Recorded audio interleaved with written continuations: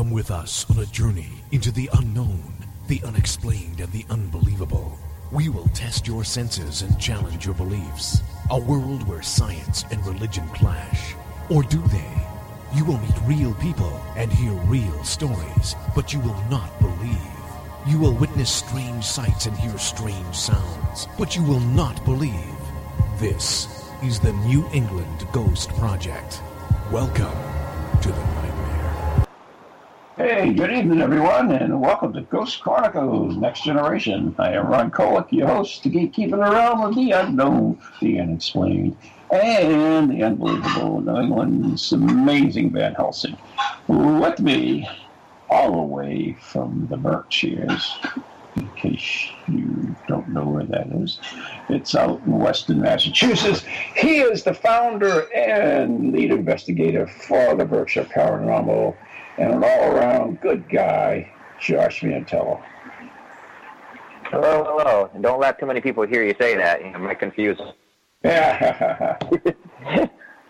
Well, Josh, it's been a while, and I have known you for quite a while. I was trying to figure that out the other day, so I know it since at least 2007 or somewhere around there.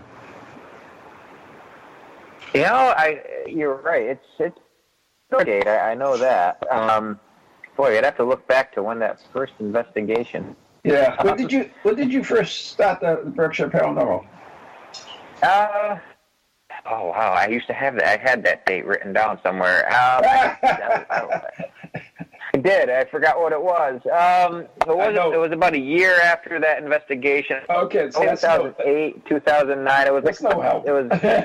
Yeah, I'm not helping here. No. So I know that my Maureen and I book Ghost Chronicles Next Generation. Ghost Chronicles, the book came out in 2007, so it had to be prior to that. So 2005, probably. I'm thinking now. Wow, it's been a while anyway. Yeah. Anyway. Time flies when you're having fun. Yeah. So you are out in the Berkshires, and we say the Berkshires because we know what it's all about. I've been out there many times, and you live out there, but. Where are the Berkshires, and exactly what is the Berkshires? The Berkshire County of Massachusetts. If you look at the state of Massachusetts, it's the furthest west county. So the Berkshires from Connecticut to Vermont, all along the New York State border of Massachusetts.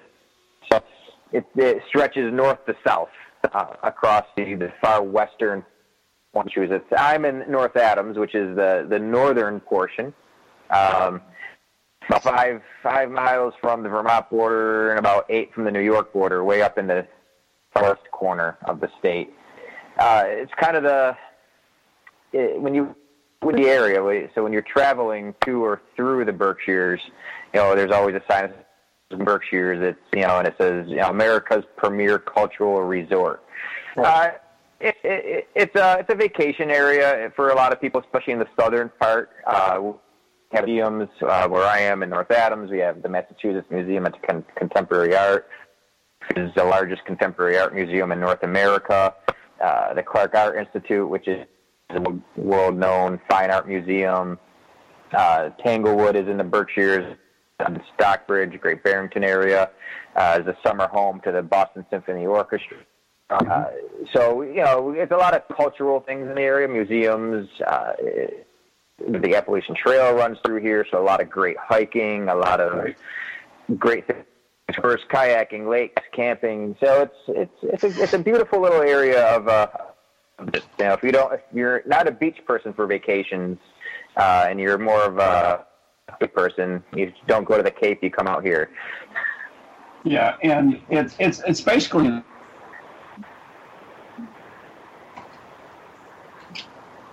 Josh? Oh, Josh? I heard I'm still here. Yeah, basically it's in the mountains, right? Yes, the Berkshire Hills we're called the Berkshire Hills. We have Mount Greylock, which is the highest point in the state of Massachusetts. Is on my window. I can see it when I look out at night. So, yeah, we have the of New York on one side of us and the Berkshire or the Hoosic Mountain Ridge on the other side, and we're kind of set. Yeah, when I was a young lad, many years ago, my parents, back in the day, that's what you did. You went in a car and you went on a car trip somewhere. And I remember going out to the Mohawk Trail, and to this day, I always remember the hairpin turn up there, the famous hairpin turn. And when I first, ran into you, and I did that first investigation at the Houghton Mansion, we went that same way. So it really brought back a lot of memories. But it is beautiful country up there. Yeah, and in the winter, the hills, they're seeing, and obviously, like most of New England, the fall is always drive. You go over the hairpin turn, the Mohawk Trail, which is Route 2, which cuts across the state in half. Just leaf peeping. Even somebody who I grew up here, I still like taking at least 1 or 2 drives a year across the Mohawk Trail just to look at the. It never gets old, even living here my whole life. Yeah, and I tell you, I remember a couple nights when we didn't stay in the North Adams, and we came back from the Berkshires, the Houghton Mansion, and all that. And I remember going down that trail with the fog is so thick in front of you, you couldn't see 2 feet in front of you, and those are narrow roads up there. And that was. They even kind of, there is a turn down there called Dead Man's Curve. Just as you get into Savoy, the Berkshires, it's for, the trucks going down those hills, if they don't, or they're not used to driving over larger hills. On more, it's been probably 15 plus years since I remember a truck going over it. Technology getting better for them.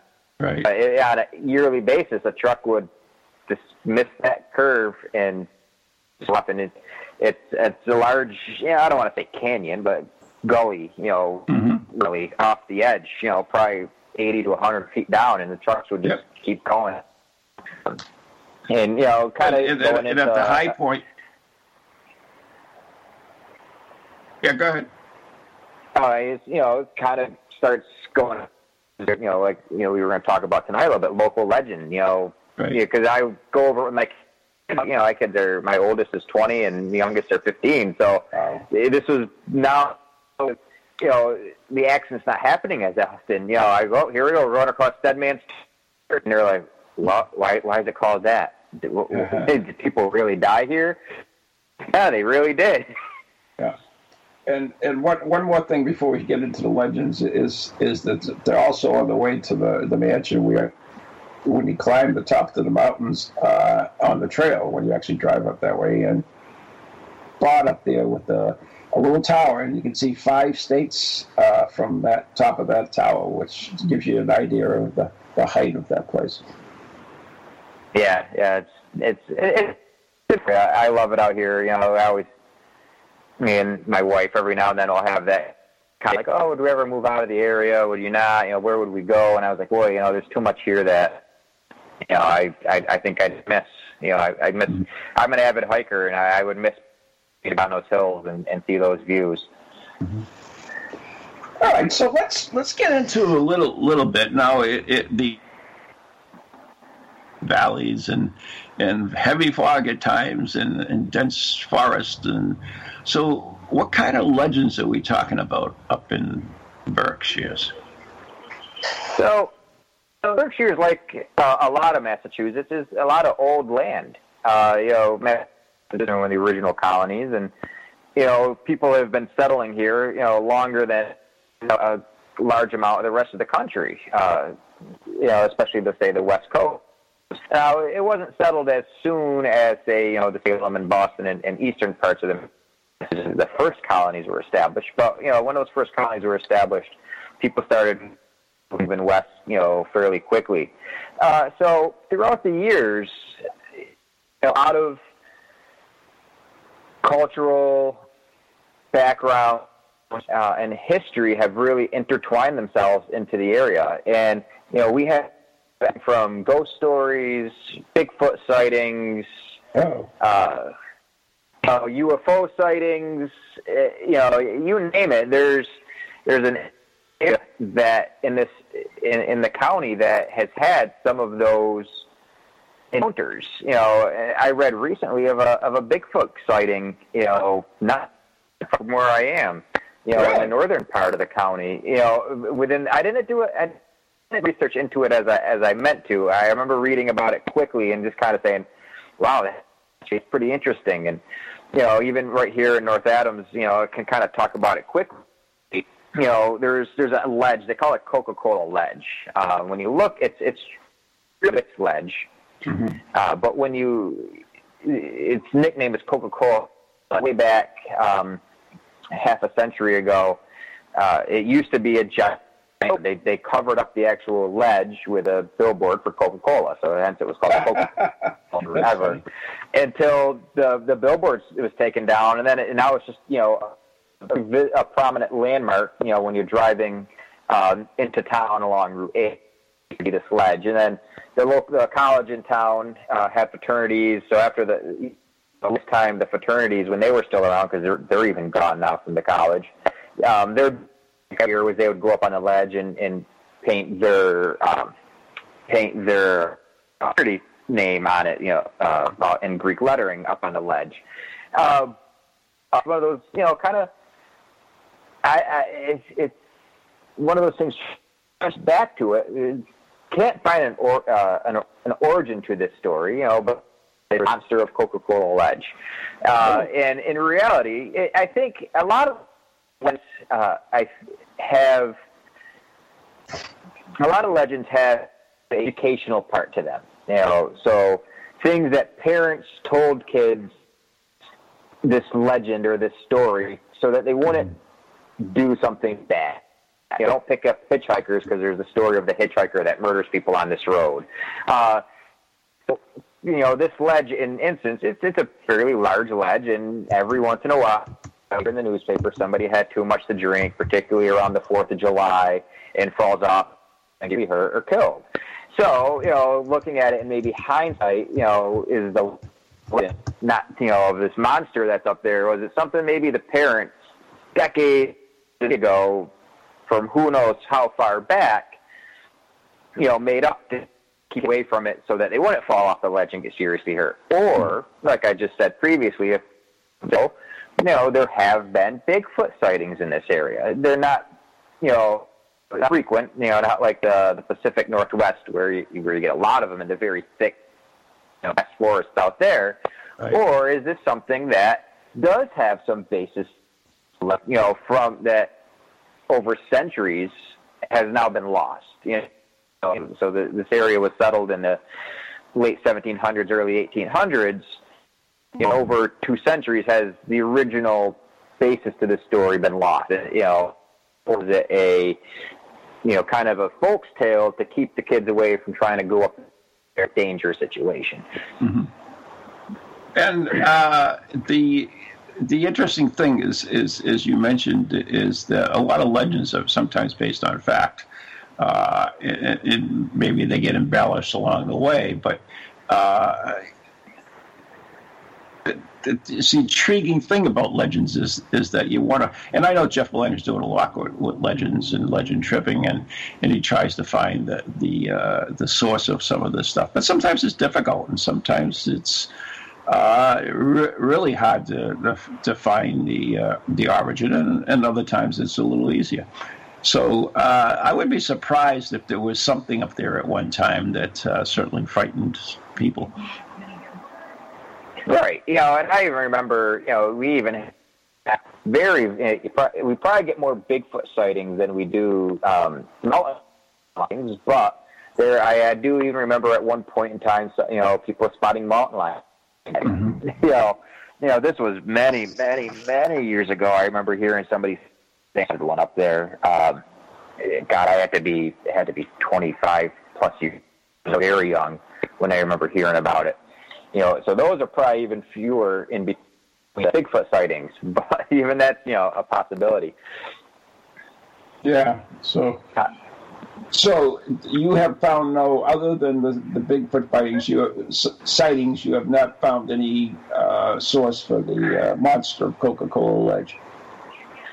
No, it's one of those, I think, something that was just passed down from generation to generation, and those old family tales that were told, around, before there was TV, when you sat around and you told stories, you sat around, and read a book, or, and I think maybe as technology and the storytelling has faded off, and maybe the true story behind it. Right. So what other legends are associated with the Berkshires that we should be interested in?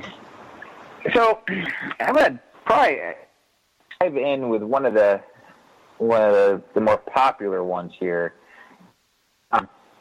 and another one that's close to home is the Hoosic Tunnel. Oh yes, the Hoosic Tunnel is an and is really, when you look at the history of it, was a true scientific marvel for the day. The Hoosic Tunnel is a 4.74 mile long tunnel that runs from North Adams to which is a tiny little town of a few hundred up in the hills. But it was, the railroad was your key source to supply. So in the 1800s, and this was built. The construction began in 1851. So in 1851, there were no plane cargoes. So the rail line that ran from Boston to the rest of the country needed to get through those hills, and this went into it. For those that are from Massachusetts or maybe New England listening, it was the big dig of the 1800s. Those from Boston, where the big dig is. Vastly over budget, lots of depths associated with it, and always behind schedule. So to get to the nitty, before I get to some of the stories, it's a 4.75 mile long tunnel that started in 1851. And to put into perspective, 1850 was when this was started. Now, this is before lasers and GPS satellite positioning, and she started building this tunnel from opposite ends. So they drilled from the west to meet in the middle. They were within a quarter of an inch of each other. They met in the middle. Get out, right? That's true with today's technology. So it was a technological marvel for the day, and it was all done with lighting towers. Throughout over the mountain, they put large towers up over them that would line up, using those little what are they called?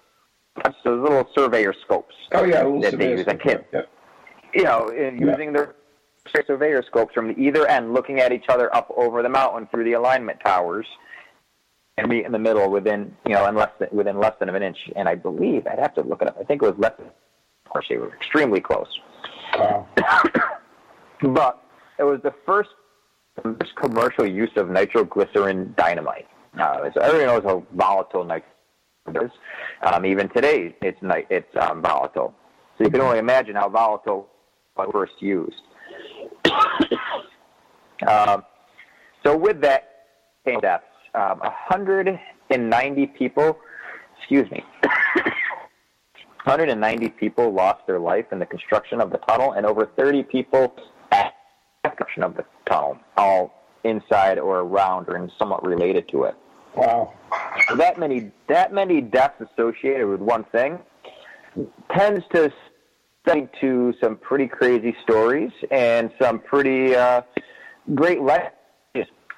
The first one I kind of want to touch with it is something that I have experienced relatively recently. I have had a few people say they've seen this happen. So those need to be vented. and so they had shafts, and then there was a west and a central shaft, and they drilled down from the top of the mountain to the top of the in the old days when the wood or coal-powered steam, the exhaust, the smoke would have a place to go and not fill the tunnel. And in today's day, diesel fumes from the more modern locomotives. So they dug, and obviously when they were digging down, even on the top of the mountain, they would still hit watersheds. So in one instance, on the central digging down, and they had to use an old pulley elevator system. A group of workers would go to dig and then pull out the spoils and dispose of the mountaintop. Well, at one point they hit a water table and the pumps failed. The pump pumping out the water failed, and also the elevator system failed. So it was filled with water, and the workers inside the hole all drowned to death and really eventually flew to the top. Where this starts to come in modern day legend is people will periodically see, and it's usually associated on a cold or wintry night in the mountains, so they have really crazy winters up there, and they'll see this team of workers walking to work. Going down the road or walking towards the central shaft with their pickaxes in hand and lanterns and covered in soot and walking towards the shaft. And again, kind of great. So, when you investigate it, they're all still in they're wearing clothes at the top. They really don't leave any trace. They don't interact with the people around them. So when we're kind of talking on like a residual haunt of sorts, maybe not an intelligent haunting. Some workers maybe died so traumatically that they didn't realize they passed, and they're just continually going throughout their daily routine up on the top of this hill, going to the shaft every day, not realizing. Unfortunately, they all drowned over a century and a half ago, centuries ago. The second story that I find interesting about it is the kind of relates to, again, the nitroglycerin aspect of it when it was commercial use. So there were three blasts. 3 guys who were responsible for blasting away the rock at the head of the tunnel. And they laid their charges, and they went to go back. Now, one worker was a little quicker than the other to get back to the blasting location and accidentally charge. And buried his 2 other workers in tons of rubble. Now, he was found. I'm going to look this up because I just read it too and I already forgot it. All right, it was 10 days. 10 days later, now the worker who set off the charge disappeared. After he accidentally killed friends, he disappeared. 10 days later, he was found at the exact location of the tunnel, strangled in the tunnel. Strangled with what? Now, somebody murdered him and put at that same location. Oh, wow. There was an investigation with it. No, the cause of death was ruled to be strangulation, was ruled a murder, but no charges were ever filed, no suspect. So with this now came all the workers, this parts of people. The rumor amongst the workers was that he was murdered by the vengeful spirits of his 2 other coworkers. Oh, wow. John, it's a great story. And it's that a few different locations. And the work, the rumor, the work crews, because these workers, they lived in kind of in both. They weren't just people who lived from the community. They had their own housing, almost like close to the work site, and then they would all go to work together. So it was kind of its own little community with. And the rumor amongst the community was that he was, his last name was murdered by the vengeful ghosts of the spirits, vengeful ghosts of the two men that he accidentally killed 10 days earlier. Wow. Yeah, I'd never heard that one before, so that's intriguing. Yeah. You know, but over the years and years, there's stories that still come out of the tunnel. You know, there used to be it used to be before technology and modern day, you know, track inspection. It's somebody's job to actually walk the train lines every day. They would start from one other point and make sure all the ties were tied down and there was no deformities in the tracks, so that there wasn't a major train derailment. Mm-hmm. And it was somebody's job to walk nearly 5 miles of tunnel. You know, and, you know, you have not gone in there. You know, you shouldn't. You're not supposed to. It is posted no trespassing, but, you know, we've all snuck in once or twice in our lives. And it gets very dark very quickly. You don't We're going to have to hold that thought for a minute. You're going to have to hold that thought for a minute because the tunes are playing. You're listening to Ghost Chronicles, Next Generation with Josh Mantello and Ron Kolick right here on TogiNet and Pararex Radio. And we'll be right back after the following messages.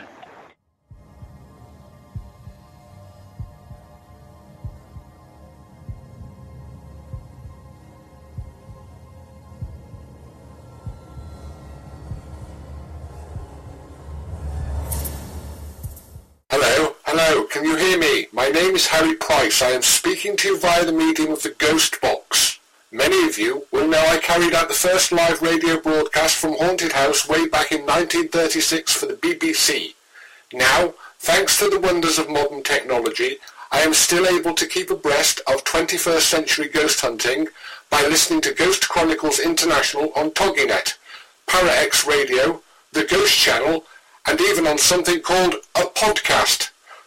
Two splendid chaps host it. One is an American who calls himself New England's own Van Helsing, although I have discovered his real name is Ron Kolick. The other is Stephen Parsons, and he's a paranormal scientist. Well, mustache, I'm required elsewhere on something called a K2. But don't forget, I'll be listening in every Tuesday from 8 o'clock in Great Britain and 3 o'clock on the American Eastern Seaboard. I trust you will join me there.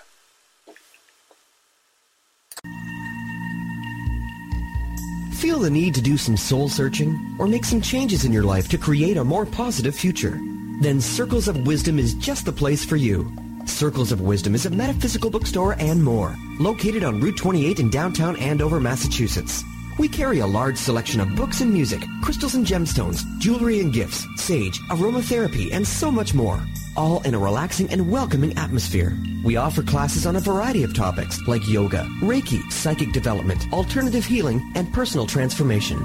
For guidance on this journey we call life, get a reading from one of our many readers at Circles of Wisdom, 90 Main Street in downtown Andover, right next to Bertucci's. Call us at 978-474-8010 or check us out on the web at www.circlesofwisdom.com. Lots to see and do in a feel-good place, an oasis in this hectic world.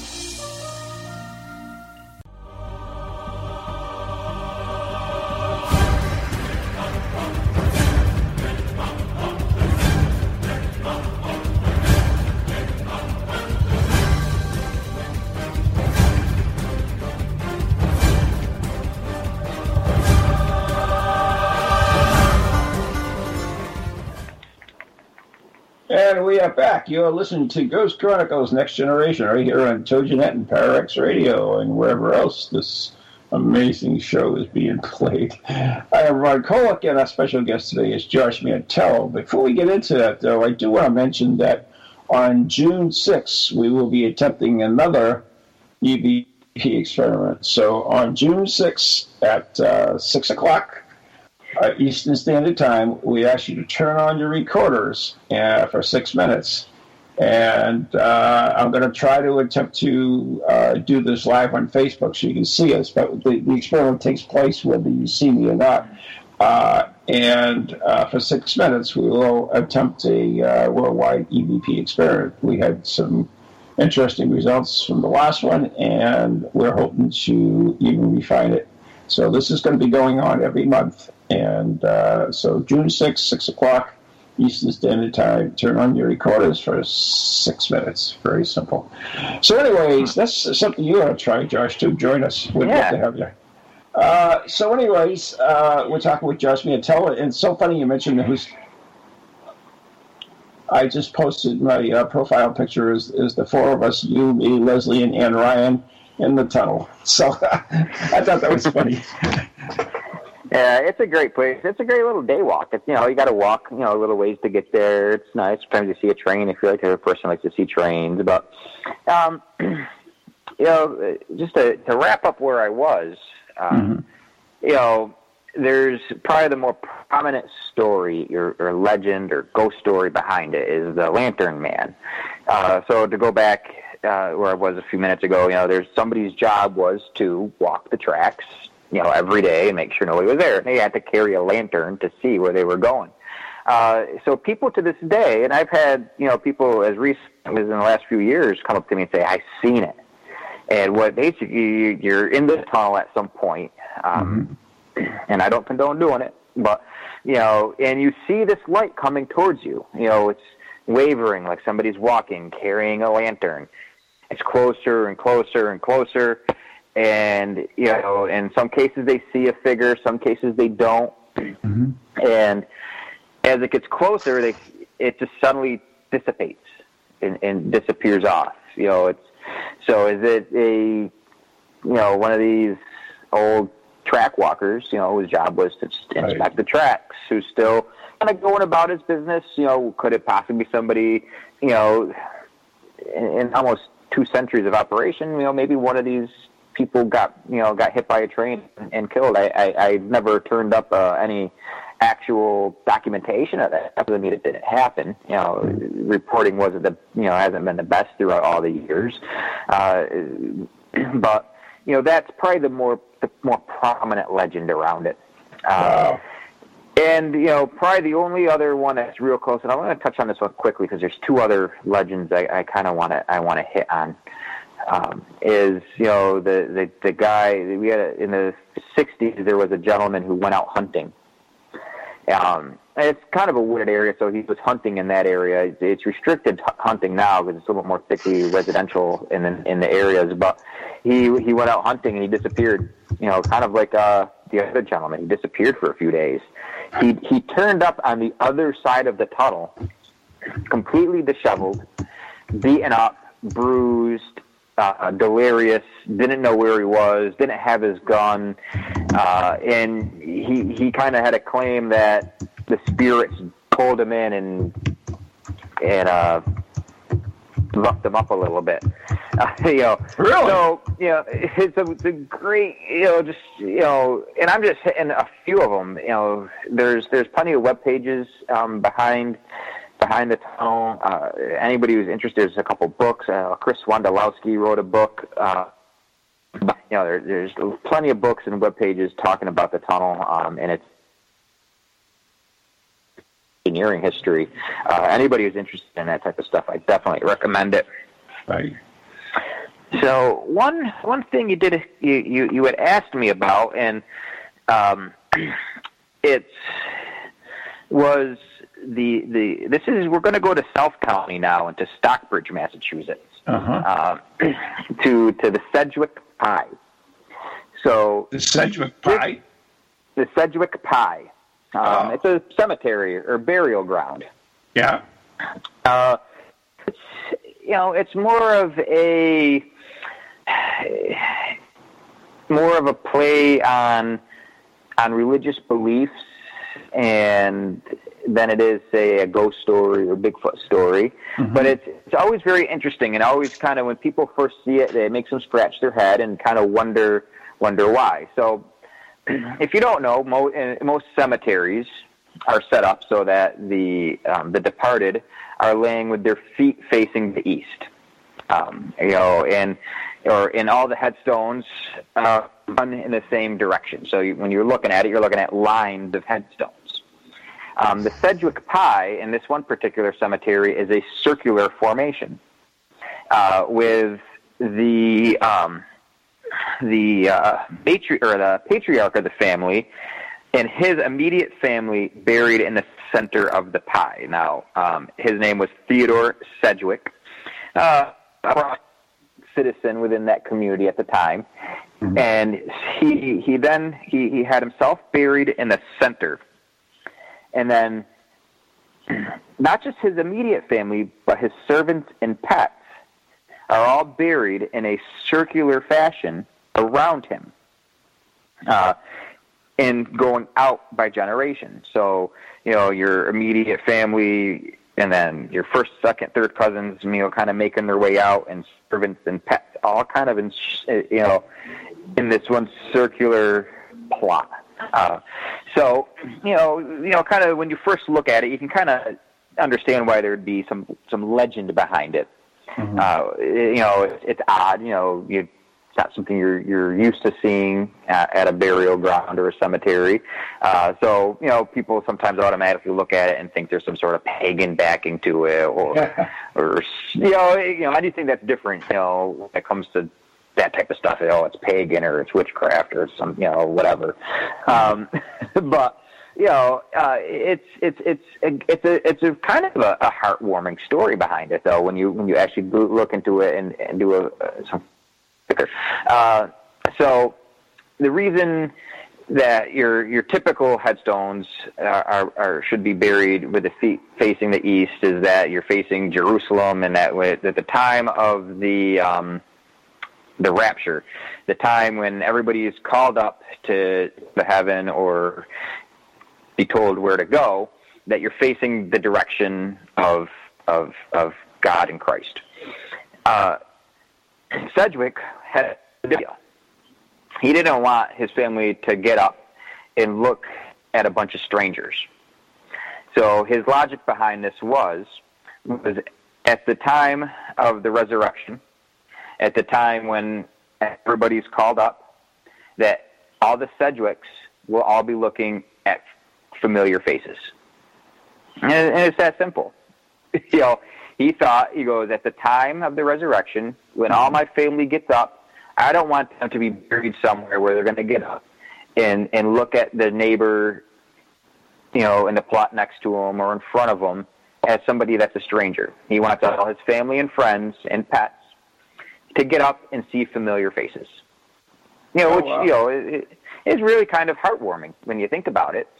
So when you take something that's just maybe a little bit odd and makes people ask questions and think maybe something is a little bit more behind it, it really wasn't that much more behind it, besides the fact that, this guy was truly thinking about the future of his family. Besides monetarily, he was thinking about the eternal future of his family. What's going to happen at an unknown date and time, tens, 20s, hundreds, thousands of years from now?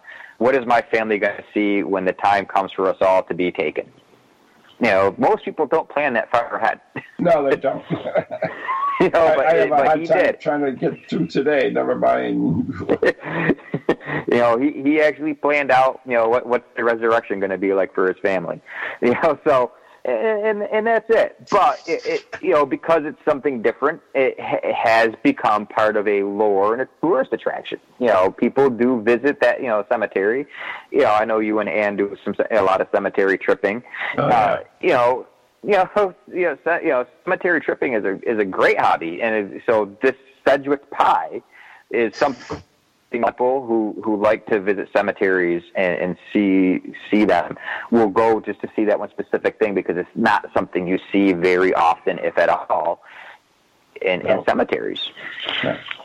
It's so funny. I mean, it wasn't amazing. We did go see it. Last time we did an event at the Brentford Hall. Ann and I went, and it was pretty cool.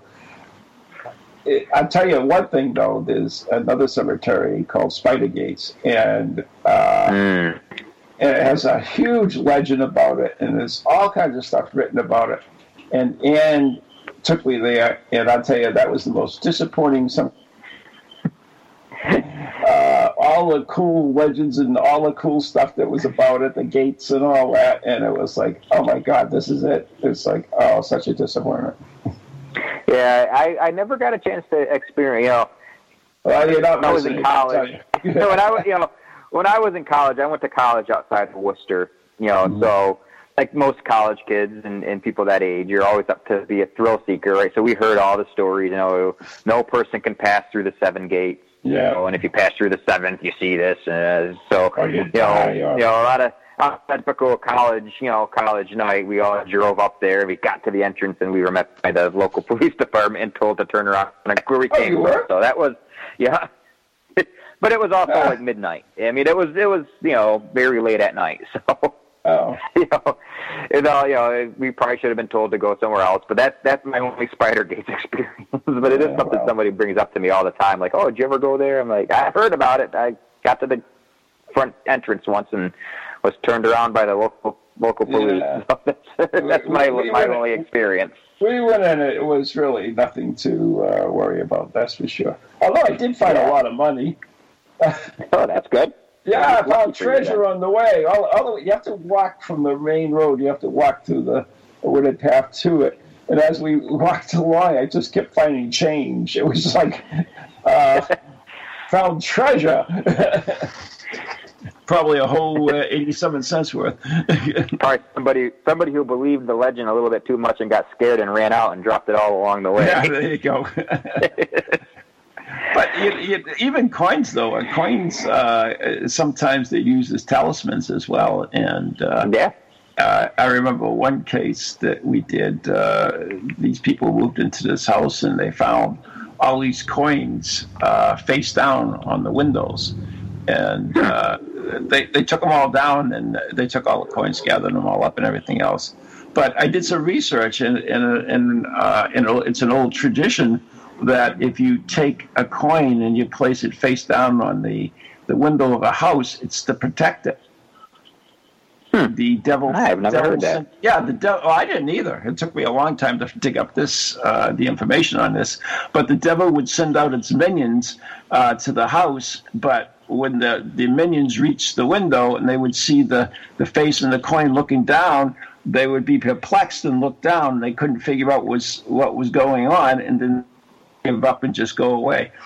So it's an old tradition. Comes from the old world, actually. But so that there's lots of interesting things out there. If you dig deep enough, you can find them. So anyway, that was a cool cemetery, Josh, and I'm so glad you did tell Ann and I about it when we were out there. So what else you got for us? So I think I might have. Yeah, I definitely got time for this.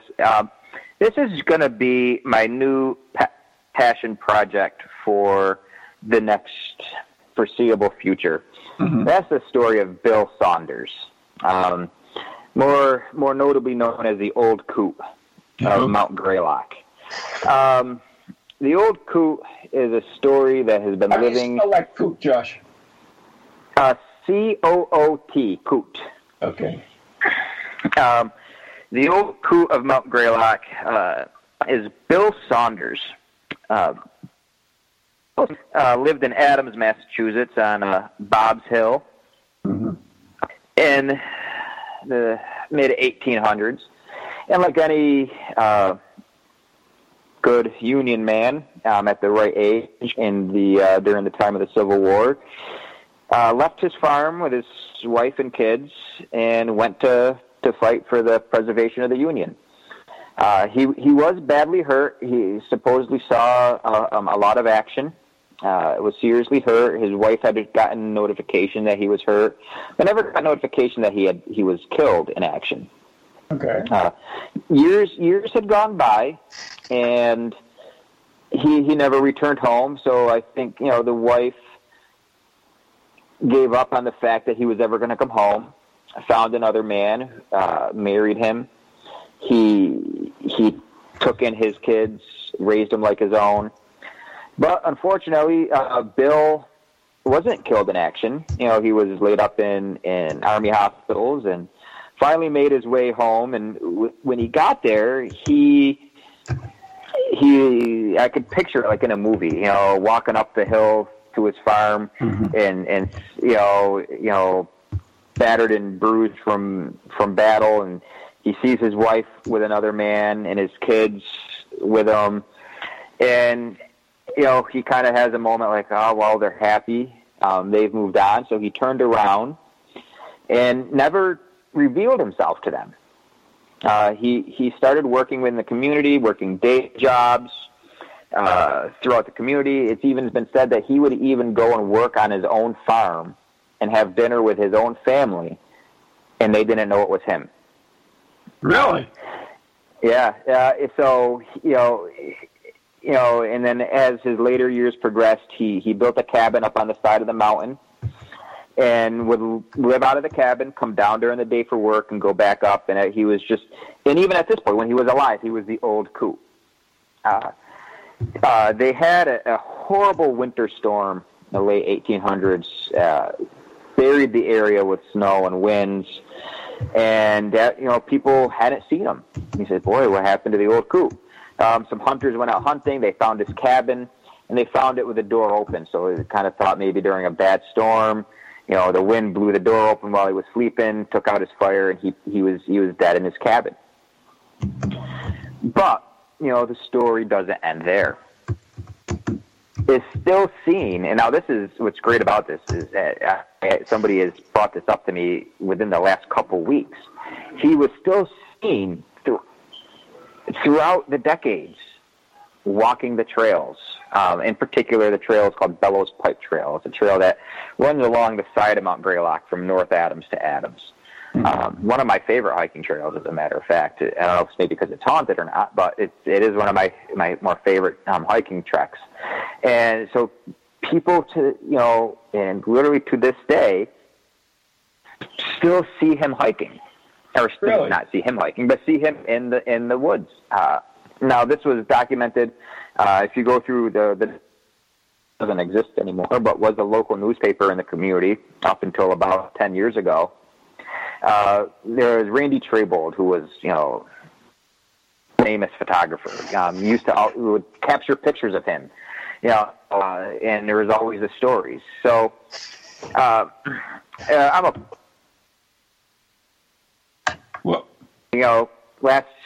we lost 2 weeks. So, am I breaking up again? No, we just lost you that time. Yeah, it's okay. Oh, You're back. All right. I was still a worker by trade, so I deliver mail.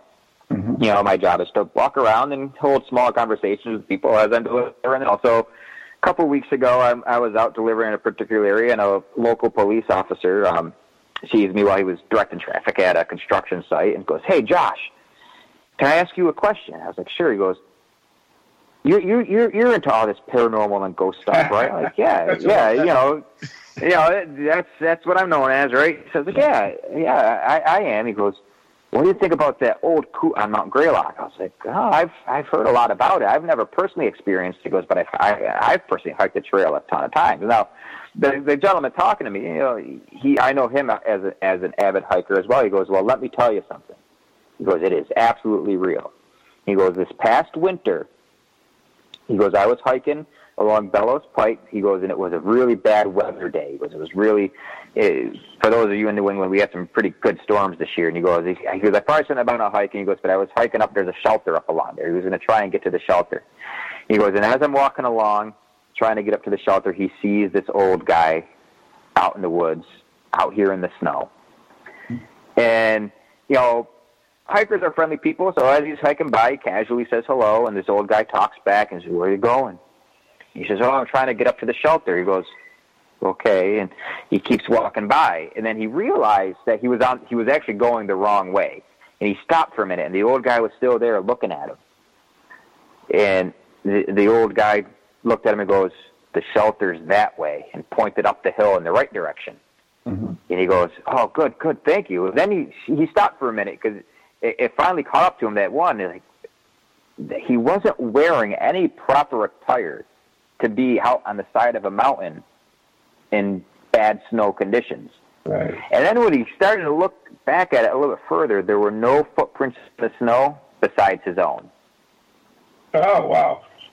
Now, this was just this past winter, so we'll say January or February, because we didn't get really any snow in December. So we'll say January or February. So this is only about 6 months ago. Mm-hmm. So that kind of re-sparked an interest for me, and I've been personally digging into this legend. So this is going to become my new pet project. When I go out to Spirit Quest, I'm going to start presenting some of this stuff into it, because I'm turning this into a long-term investigation. Because this is something that I've just had, a very reliable source, a member of the law enforcement community, give me a great story about his encounter with this, And so this is something that's still fresh. So I've been, it re-sparked my interest into it. So I'm re-looking into it. And my long-term goal with this is to risk my own, I'm going to wait for a bad weather day. I'm going to risk my own life and limb. And I'm going to go out there, with a GoPro mounted, somewhere, and cameras and probably some warm clothes and fire starting stuff in it. and I want to capture this. I want to get out there and I want to see this, because this is a story that's probably as deeply entrenched into the area as any other. A lot of people have told me they've seen them. It's been written about in the local newspapers. So one of the things I already kind of turned up, because I always had kind of a remote interest into the Old Coot, but not like a really deep interest into it. My time was always tied up with the Houghton Mansion, digging up every possible aspect of that thing. Oh, yeah. So now I want to turn my focus to this.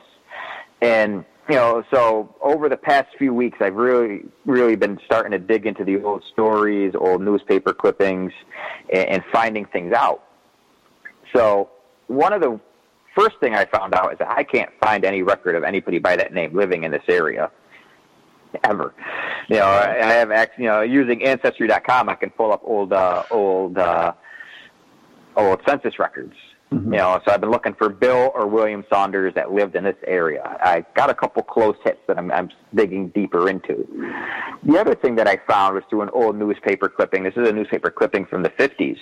Was that he tends to make himself known. Now this is a 60-year-old clipping that he is most frequently spotted during bad winter weather between the months of January and March. Really? So I'm starting to narrow this down, and kind of kicking myself a little bit, because I'm like, God, I wish I could get out in some bad snow weather before September, so I could really give you guys something cool to see in September. But I think in the long term, this is going to turn out to be. I want to turn this out to be something really amazing. So looking back, he makes himself known during January and February, because that's when he was killed. He was killed by bad snowy weather, bad snowy weather on the side of Mount Greylock. So when you hike this trail, people encounter them, and I think what's great about it is, for it to be a great story, to be a good legend, you got to have some interest in it. It's heartbreaking. Sometimes I hear the story, I almost think of that Tom Hanks movie, where he's stranded on the island and he comes home and his wife is already married to somebody else. Yeah. I always kind of think of that a little bit. So there's a great story behind it that I think that could really spike some great interest. And if we could really get out there and maybe meet this spirit and get some proof to it, and maybe, see what's behind it all. I'd like to find where his cabin.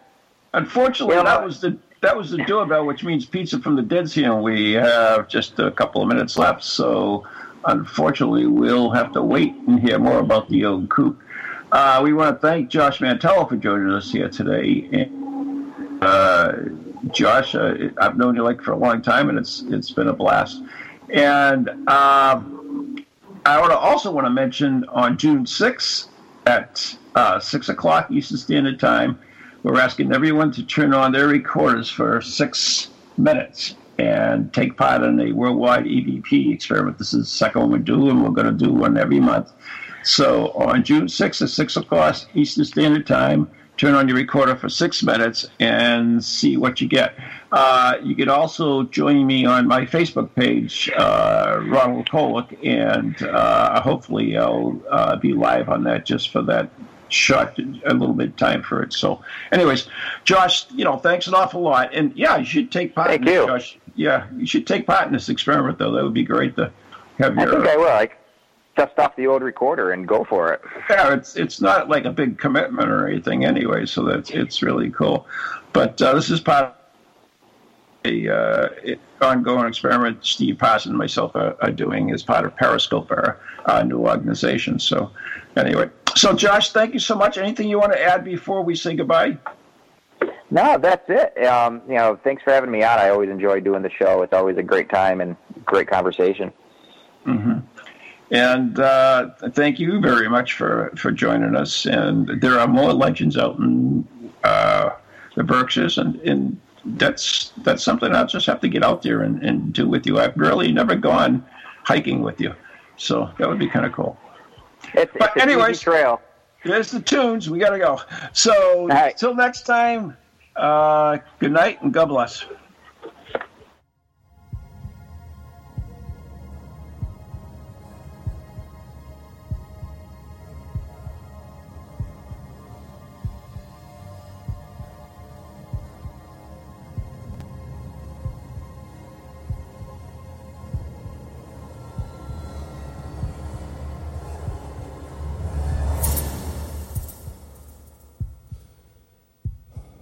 From goalies to ghosties, long-leggedy beasties, and things that go bump in the night. Deliver us, good Lord.